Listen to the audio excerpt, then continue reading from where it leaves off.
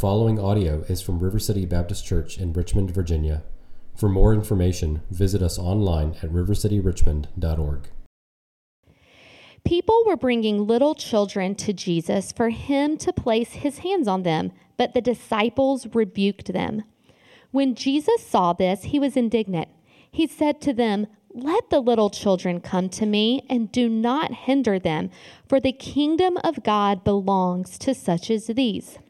Truly, I tell you, anyone who will not receive the kingdom of God like a little child will never enter it." And he took the children in his arms, placed his hands on them, and blessed them. And Jesus started on his way. A man ran up to him and fell on his knees before him. "Good teacher," he asked, "what must I do to inherit eternal life?" "Why do you call me good?" Jesus answered. "No one is good except God alone. You know the commandments: you shall not murder, you shall not commit adultery, you shall not steal, you shall not give false testimony, you shall not defraud, honor your father and mother." "Teacher," he declared, "all these I kept since I was a boy." Jesus looked at him and loved him. "One thing you lack," he said. "Go, sell everything you have and give to the poor, and you will have treasure in heaven. Then come, follow me." At this, the man's face fell.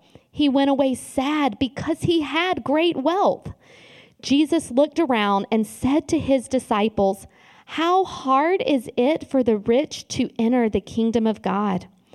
The disciples were amazed at his words, but Jesus said again, "Children, how hard is it to enter the kingdom of God? It is easier for a camel to go through the eye of a needle than for someone who is rich to enter the kingdom of God."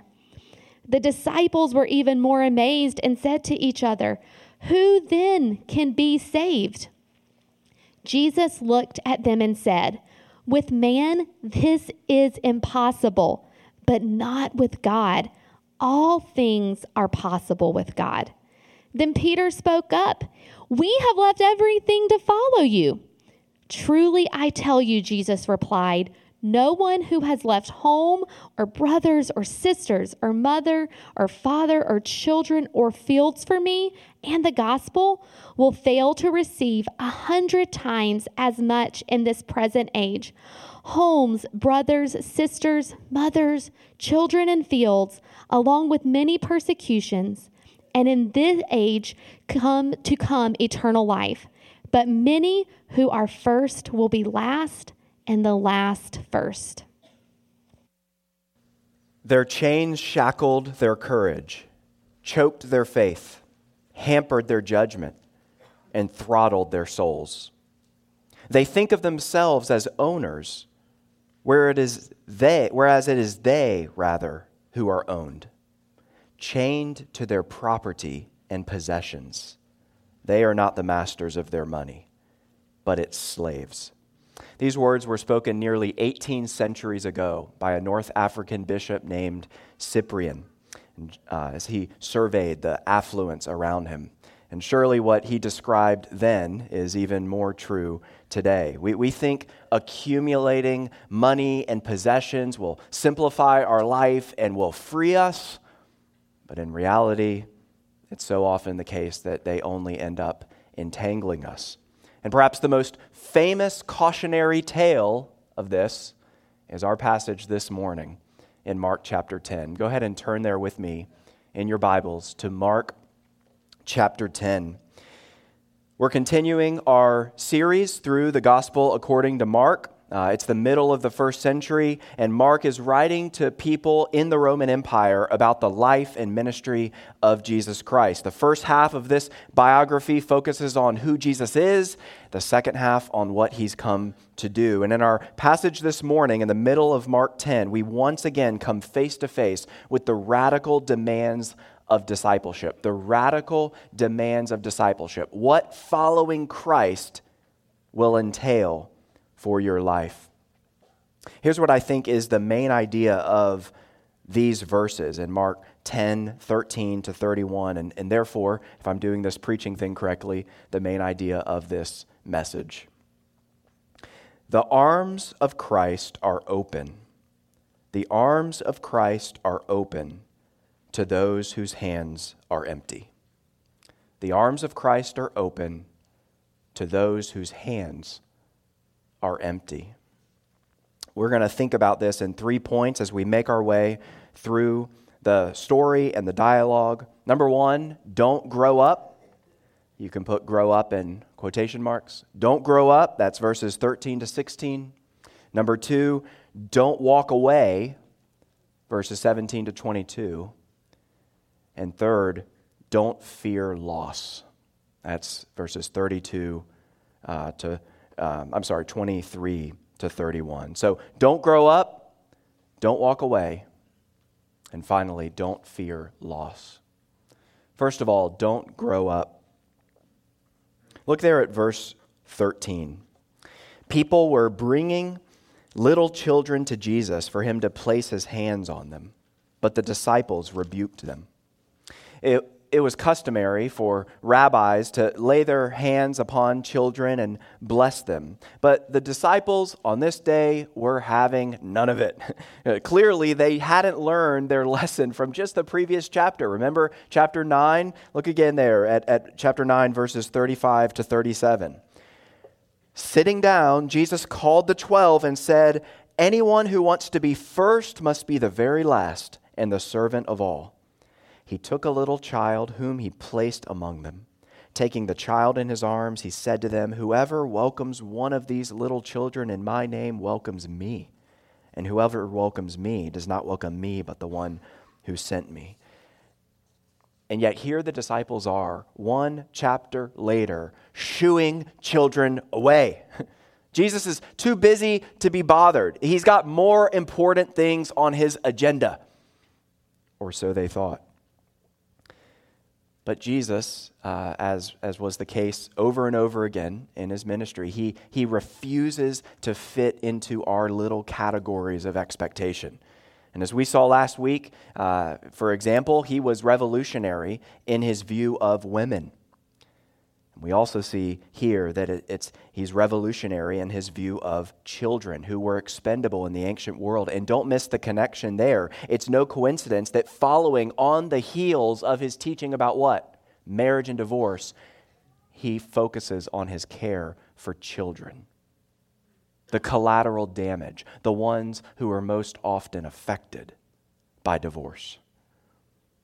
Well, how does he respond to the little defensive perimeter the disciples have set up? Verse 14, when Jesus saw this, he was indignant. He was indignant. If you don't have a category for a Jesus who can be indignant, then you need to get to know your Bible better. He saw this and he was indignant. He said to them, "Let the little children come to me and do not hinder them, for the kingdom of God belongs to such as these. Truly I tell you, anyone who will not receive the kingdom of God like a little child will never enter it." And he took the children in his arms, placed his hands on them, and blessed them. What a picture of tenderness. Jesus is not too busy for those whom society and even his own followers sometimes deem insignificant. And if he's indignant over children not being brought to him physically, how much more so spiritually? How much does it grieve his heart when we neglect, overlook, brush aside the little ones among us, when we fail to bring them through gospel teaching over and over and over again into the arms of Jesus, Jesus strong and kind.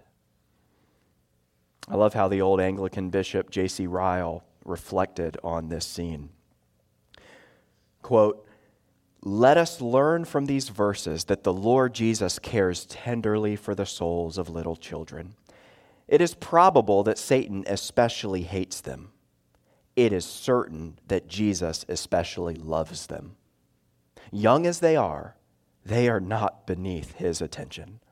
That mighty heart of his has room for the baby in its cradle as well as the king upon the throne.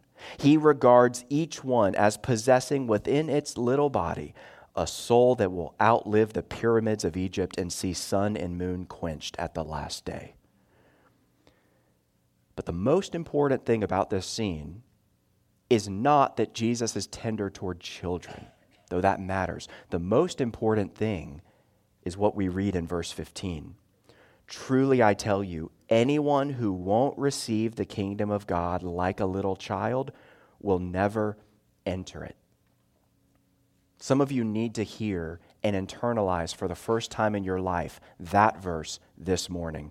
Anyone who won't receive the kingdom of God like a little child will never enter it. He's saying to all of us, if you want to go to heaven, if you want to enter the kingdom of the living God, then you are going to have to stoop low. You're going to have to duck your head to enter that kingdom door. I mean, you remember being a kid at an amusement park and standing against that measuring stick, just hoping you're tall enough to be admitted to the ride. But the economy of heaven is completely different.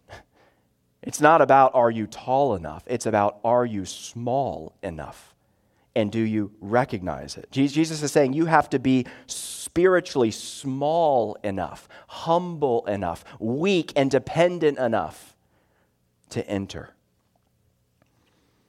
Friend, the only thing that you bring to the table, you bring to God's table, the only thing that you could possibly contribute to your salvation is the sin that makes it necessary. Some of you in this room have heard a lot about the kingdom of God. You've been to church many Sundays of your life. You're well familiar with teaching and singing about the kingdom of God. But as of today, you will not enter it. You will not enter it because you still have yet to humbly receive it. You haven't embraced the King. Instead of embracing the King, you have sought to measure up. You have sought to build your life around things other than God. Maybe you're not opposed to God in a kind of overt way. You're fine for God to make cameo appearances in your life, so long as he doesn't push you off the stage. The story of your life has really, for all the cameo appearances God has made, it's really been about you. And because of this, you deserve to be turned away at the entrance. But the good news of the gospel is that Jesus Christ, for 33 years, lived the life you failed to live. For 33 years, he lived up to the spiritual stature of true godliness. And then on the cross, he was punished in the place of sinners. He was cast out so that we can be welcomed in. This passage talks about Jesus blessing. He was banished so that sinners like us could be blessed. And it's not too late for you. That's the really good thing about Christianity, is that it's not like we are going to give you a list of 12 steps or 5 pillars that you need to go and start working on and then come back and let us know how it's going. No, today, your life can be decisively changed forever if you abandon, for the first time in your life, you truly abandon your love affair with sin and turn and run into the Savior's arms.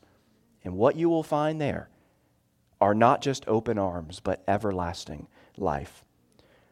But what's so tragic is that even with that glorious news that should be the most liberating, exhilarating thing you've ever heard, we in our selfishness are tempted to yawn. What's so tragic is that even though no one is too weak for Jesus, too bad for Jesus, many think they're too good. They think they deserve God's favor. Some of you in this room still think you deserve God's favor even though you've never sought it on His terms. And now, Mark says, okay, I'll illustrate this for you. Here is Exhibit A. That's point 2. Don't walk away. Verse 17, as Jesus started on his way, a man ran up to him and fell on his knees before him. Good teacher, what must I do to inherit eternal life? One commentator reflects, no one who heard Jesus teach in Galilee asked a question of such magnitude. No one who heard Jesus teach in Galilee asked a question of such magnitude, nor indeed have his own disciples. At last, Jesus is asked the essential question, capable of divulging the meaning of his ministry. What must I do to inherit eternal life? It's an earnest question, and from everything we can tell, it's sincere. But first, Jesus double-clicks not on the question, but on the address, on the way that he was addressed. Verse 18, why do you call me good? Jesus answered, no one is good except God alone. Jesus isn't denying here that he's good or that he's God.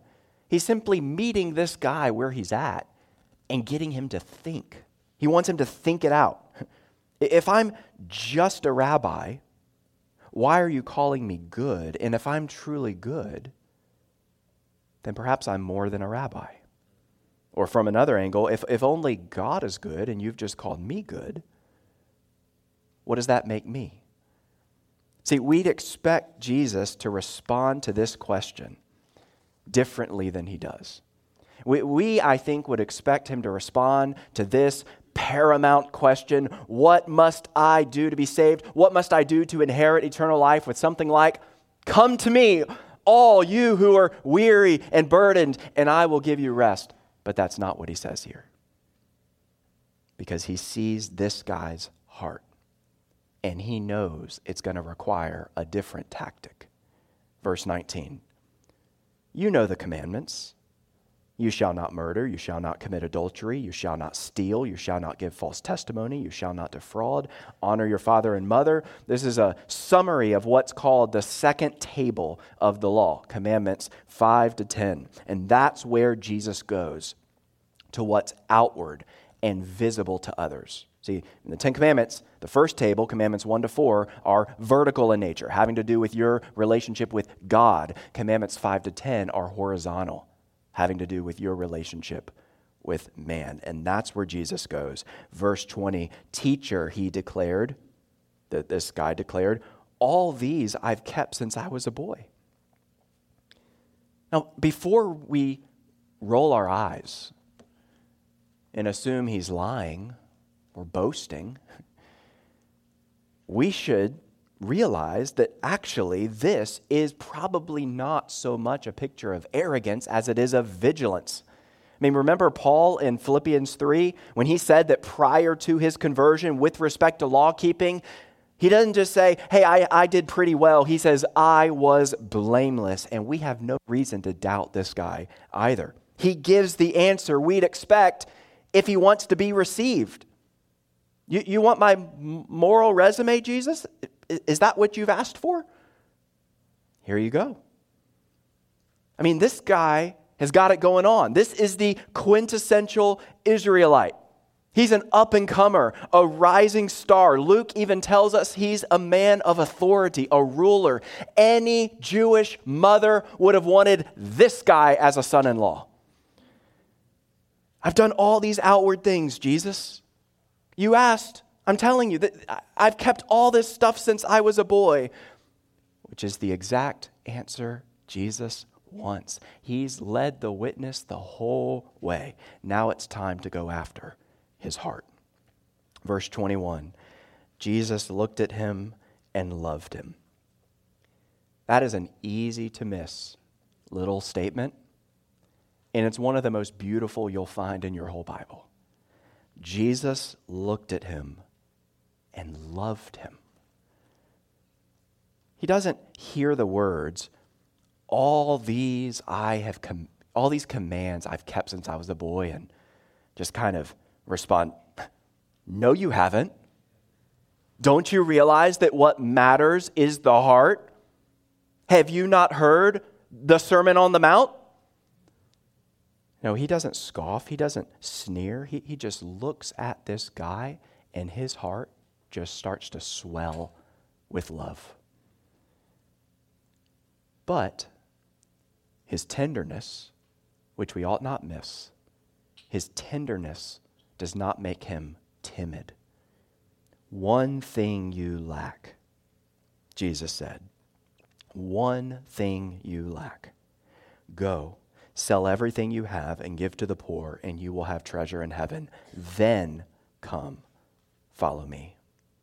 All the dramatic tension has been building to this moment, this punchline where Jesus puts his finger on the one thing that's an obstacle, that's in the way for this guy.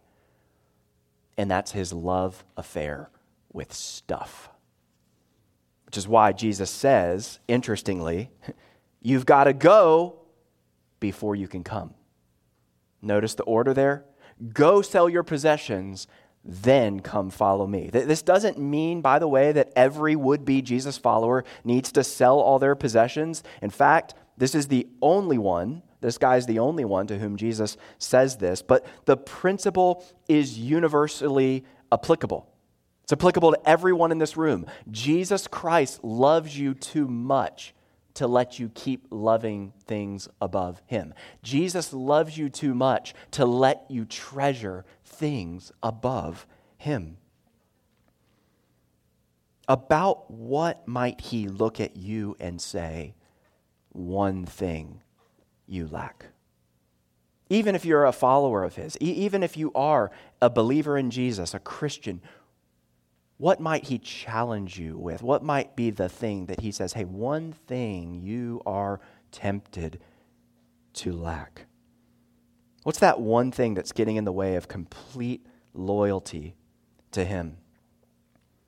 See, this man may not have understood why Jesus took this tactic. Like, he may not have understood exactly why Jesus said these words, but he should have obeyed anyway. Beloved, biblical obedience doesn't require perfect understanding. Biblical obedience doesn't require perfect understanding. It only requires trust. Trust that when you do come to Jesus with empty hands, truly empty hands, he can more than fill and satisfy your heart. Well, how does this man respond to this startling, radical request? Verse 22, at this, the man's face lit up and he said, Lord, I'll leave everything to have you. No. Instead, we read something tragic. At this, the man's face fell. He went away sad because he had great wealth. Jesus Christ loved this man enough to tell him the truth. But this man loved possessions too much to make the trade. I mean, there was an asterisk for him. I will follow you, good teacher. I will follow you if I can keep everything else.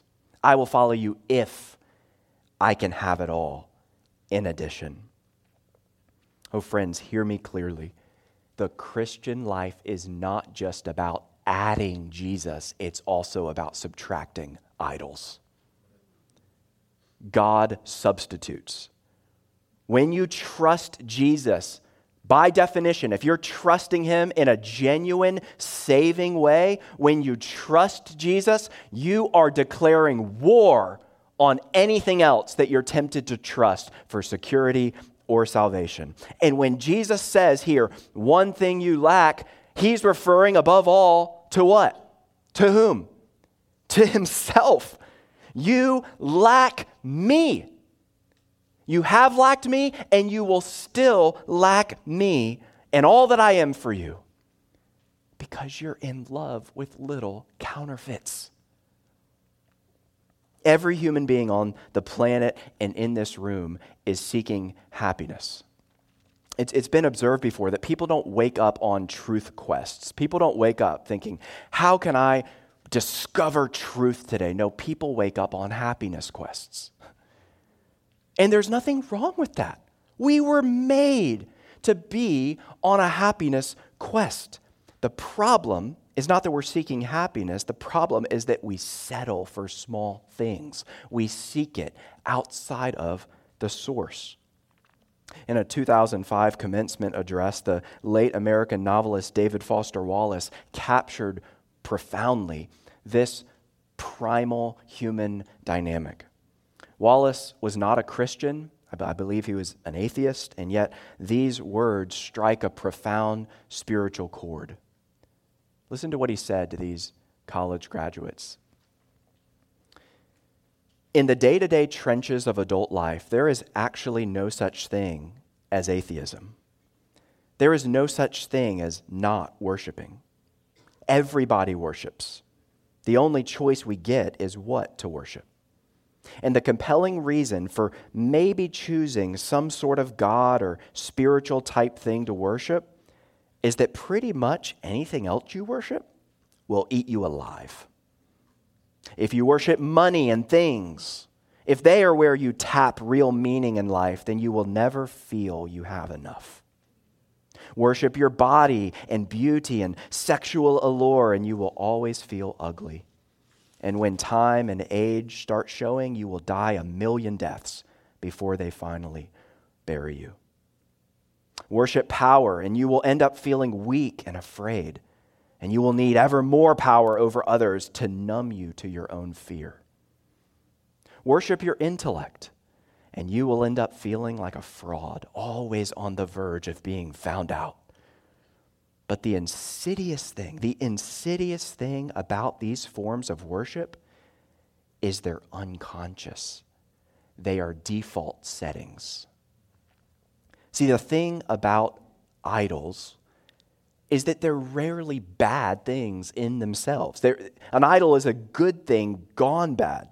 It's giving something good that was created by God for enjoyment, giving that good thing a promotion it doesn't deserve. It is treating the gift as if it's the giver. And the scariest thing about idols is that they don't just exist out there. It would be very easy to preach a sermon where I just rail on the culture out there and their idols. Idols are lurking in this room because we are in this room. As John Calvin famously said, our hearts are idol factories. Idol factories, and we churn them out prolifically. But even though we're prolific at it, even though they're prevalent, they're awfully difficult to detect, aren't they? Because here's why. They're hard to detect because they so rarely look sinister. That's my savings account, not an idol. That's my body, not an idol. That's theological precision, not an idol. That's my ministry for the gospel of Jesus Christ, not an idol. That's my child, not an idol. See, when it comes to detecting and diagnosing idols, we need to know what to look for. Here's just a small sampling of the kind of questions you could ask yourself. You're not going to be able to write them all down. You can email me if you want them. But just listen to these questions that you should ask yourself and meet up with another brother or sister in this church to discuss. What do I daydream about? In other words, where does my mind tend to drift, tend to go in those moments, those rare moments where nothing is vying for my attention? What do I most frequently fear? In other words, what's my nightmare scenario?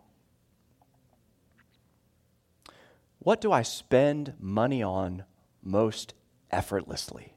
Like I don't even feel it when the money's going there. What group, what person, or especially what group am I most tempted to demonize? Because, of course, we're most tempted to demonize the opposite of what we idolize. When I don't get the answer to prayer that I wanted, which happens to all of us, God is too wise and too good to say yes to every one of our prayers. When you don't get the answer that you wanted, are you sad or are you angry? Disappointment is understandable. Disappointment is natural. But despondence, despair, reveals that maybe something that was too important to you, something that was taking the place of God in your heart, has been threatened or lost. In Mark 10, this young man's idol was money, and it exerted such great holding power that instead of trusting Jesus, just taking him at his word, even if he didn't fully understand what Jesus was up to, instead of just trusting Jesus, taking him at his word, and giving it, the money, the possessions, giving it away, instead he walked away. Which, of course, leaves us to wonder. I mean, in my curiosity, I'm like, well, where did he then go? He's still on the happiness quest. Did he go and find another rabbi who would give him another answer, something that he wanted to hear? He'd counted the cost. That's the thing. You know, Jesus tells us to count the cost. This guy, it seems, counted the cost. But his calculation was distorted. His calculation was distorted, and therefore his junk glimmered more than Jesus. I mean, imagine someone getting up every hour of the night, all right, setting an alarm for every hour of the night so that they could get up and shuffle downstairs and walk outside to make sure that their trash can is still there and no one has taken it. It's a ludicrous thought, but beloved, in light of our immeasurable, eternal wealth in Christ, that's basically what we do when we fix our attention and our energy and our affection on things that moth and rust destroy. When we forget how ludicrous it is that we are dust. That's what we are, okay? It's not an insult, it's an observation. We are dust, boasting in our collections of dust.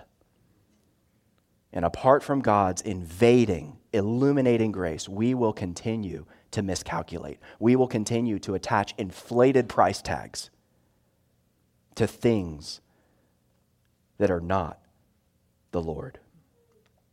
This man came to Jesus with a good question. I'll give him credit for the question. What must I do to inherit eternal life? It was a good question about his soul. And I'll give you credit for being in church this morning. It's a good thing. It was a good thing for this man to ask this question, and it's a good thing for you to be in church this morning. But make no mistake, none of what you've done matters if you don't believe God's word. None of what you've done matters if you leave unchanged, if you don't rearrange your life based on what you've heard from him. The most important thing about you, friend, is not the questions you bring to Jesus. The questions you bring to Jesus matter, but the most important thing about you is your response to his answers. Again, he doesn't call every would-be follower to relinquish all their possessions, but he does. I can make eye contact with every one of you in this room and say, he does call you to repent and believe in the gospel. To add him by subtracting those idols, those substitutes for him. Don't walk away. When you hear him challenging you, when you hear him summoning you, it's not a casual invitation from a buddy. It is a royal summons from a king. Don't walk away. Number 3, don't fear loss. Don't fear loss. Verse 23. Jesus looked around and said to his disciples, "How hard is it for the rich to enter the kingdom of God?" The disciples were amazed at his words. But Jesus said again, "Children, how hard is it to enter the kingdom, for the rich to enter the kingdom of God? It is easier for a camel to go through the eye of a needle than for someone who is rich to enter the kingdom of God." Don't ever think that Jesus couldn't strategically deploy some humor. This word picture is absurd. It'd be easier, Jesus is saying, it would be easier to cram the largest Palestinian animal through the eye of a sewing needle than to fit a rich person through the door of God's kingdom. He's not saying categorically rich people can't be saved. He's saying, though, it's incredibly hard. It's incredibly hard for them to be. Why? Because they have every reason to trust in themselves. In our church covenant, we promise that we will contribute cheerfully and regularly to the ministry of the church, to the needs of our neighbors, and to the spread of the gospel from the heart of Virginia to the ends of the earth. This promise we make to one another is not limited to our money, but it's not less than our money. In fact, because money can have such holding power over our hearts, it can be especially beneficial to give it away.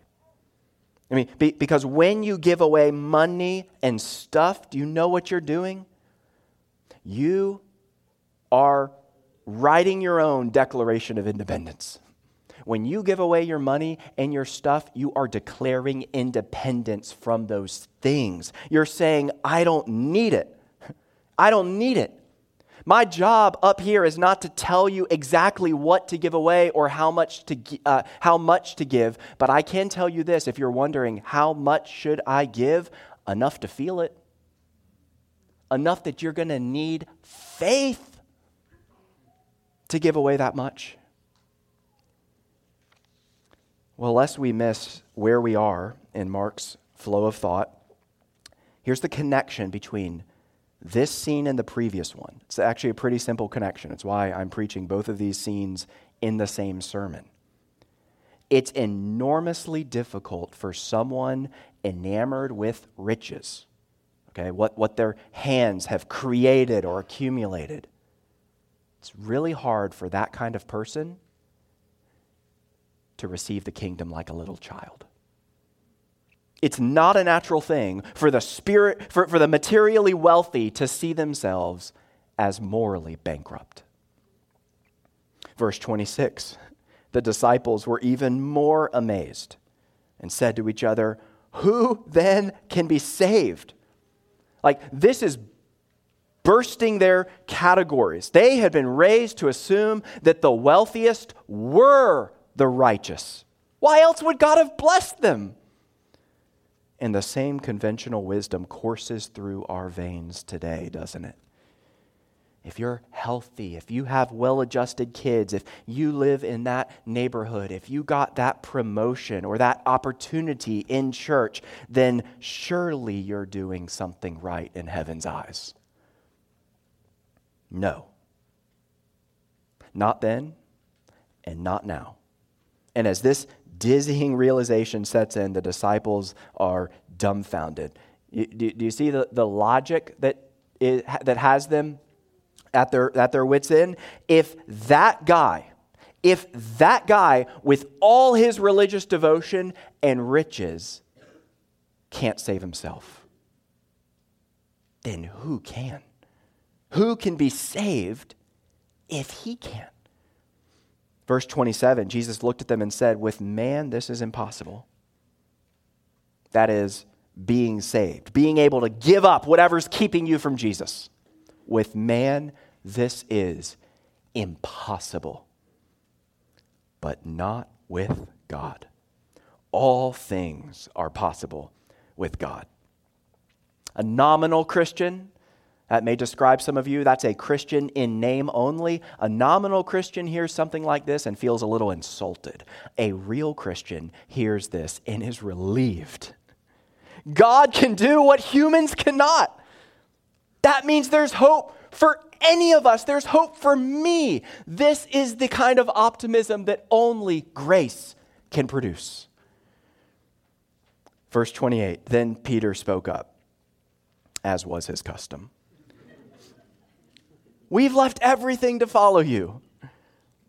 Verse 29, truly I tell you, Jesus replied, no one who has left home or brothers or sisters or mother or father or children or fields for me and the gospel, will fail to receive 100 times as much in this present age, homes, brothers, sisters, mothers, children, and fields, along with persecutions, and in the age to come, eternal life. This is such a beautiful promise to me because, again, Jesus doesn't respond quite the way we would expect. He's always responding differently than we would expect, than anyone would invent or make up, which is another reason why I think the Gospels have the ring of authenticity. I don't think you would make things like this up unless they really happened. He doesn't cut Peter down to size. Peter once again blurted out, in contrast to the rich man, right? We've left everything to follow you, Jesus. Look, we can see that guy's back receding on the horizon, but we're still here. We've left everything to follow you. Jesus doesn't rebuke him. Jesus doesn't make this a get behind me, Satan moment. No, Peter exclaims, we've left everything to follow you. And he basically and graciously says, yep, you have. I see, Peter, what you've given up. I see what all of you guys have given up. And it, I promise you, will be worth it. For those who make sacrifices for Jesus, a full return and more will be given. That's what these verses here at the end are about. This is the ultimate kingdom ROI. And much of the return will be in the form of what? According to verse 30. In the form of spiritual family. Look again there at verse 29. No one who's left home, brothers, sisters, mother, father, children, fields for me in the gospel will fail to receive, here it is, 100 times as much in this present age. Homes, brothers, sisters, mothers, children, and fields. What's this talking about? It's talking about the family of God, the church. Listen to how J.C. Ryle, whom I quoted earlier, listen to how he puts it. Quote, a believer may be much cast down by afflictions cast upon him on account of his religion. But let him rest assured that he will never find himself a loser in the long run. Christ can raise up friends for us who shall more than compensate for those we lose. Christ can open hearts and homes far warmer and more hospitable than those closed now against us. Above all, he can give us peace of conscience, inward joy, bright hopes, and happy feelings, which shall far outweigh every pleasant earthly thing we've cast aside for his sake. In other words, there are blessings awaiting you in eternity and even in this life that will outweigh the sacrifices. What you give up, you will get back in greater measure, though, let's be honest, it's not always an equation that neatly shows up on a spreadsheet. But rest assured, the local church, this is not just religious mumbo jumbo. We're staking our lives on this. Rest assured, the local church and the glories of heaven will make amends for all. Some of you may know the name Nabil Qureshi. He was born in 1983, same year I was, in California to Pakistani immigrants into the most tight-knit, loving, devoted family he knew. And his whole world was organized around one thing. His whole life around one blueprint: Islam. By the age of 5, he had read the whole Quran in Arabic. From a young age, his parents trained him to defend his faith and refute other religions like Christianity. In August 2001, a month before 9/11, as Nabil was starting his freshman year, not in California, but at Old Dominion University in Norfolk, less than 2 hours from here, he spotted another student reading a Bible. His confidence swelled. He approached the guy named David and began challenging his Christianity. But instead, it led to a friendship and ultimately to Nabil's conversion. You can read the remarkable story in his book, Seeking Allah, Finding Jesus. He writes this, quote, "For devout Muslims, following the gospel is more than a call to prayer. It is a call to die. I knelt at the foot of my bed and gave up my life." A few days later, the two people I loved most in this world, he's referring to his parents. He says they were the greatest parents he had known. Among all his friends, that they were amazing parents. The two people I loved most in this world were shattered by my betrayal. To this day, my family is broken by the decision I made. And it is excruciating every time I see the cost I had to pay. He later elaborates, "Ever since my family learned of my conversion, they have not been the same. My mother has tears in her eyes whenever I see her, a quiver in her voice whenever I hear her, and absolute despair on her face. And to be the cause of the only tears I ever saw fall from my father's eyes is not easy to live with. To hear him, the man who stood tallest in my life from the day I was born, my archetype of strength, to hear him say that because of me, he felt his backbone had been ripped out of him, feels like patricide. It was then that I wondered why God had let me live and not just lifted me to himself when I'd found the truth. Why did I have to hurt my family so much? The answer was sought and found in God's word. I tell you the truth, Jesus replied. No one who has left home or brothers or sisters or mother or father or children or fields for me and the gospel will fail to receive 100 times as much in this present age and in the age to come, eternal life. In 2017, at the young age of 34, Nabil died and went to be with his Savior after a year-long battle with cancer. Without Jesus, he said shortly beforehand, without Jesus, we approach life with the expectation of death. With Jesus, we approach death with the expectation of life. And then he said, all suffering is worth it. All suffering is worth it to follow Jesus. He is that amazing.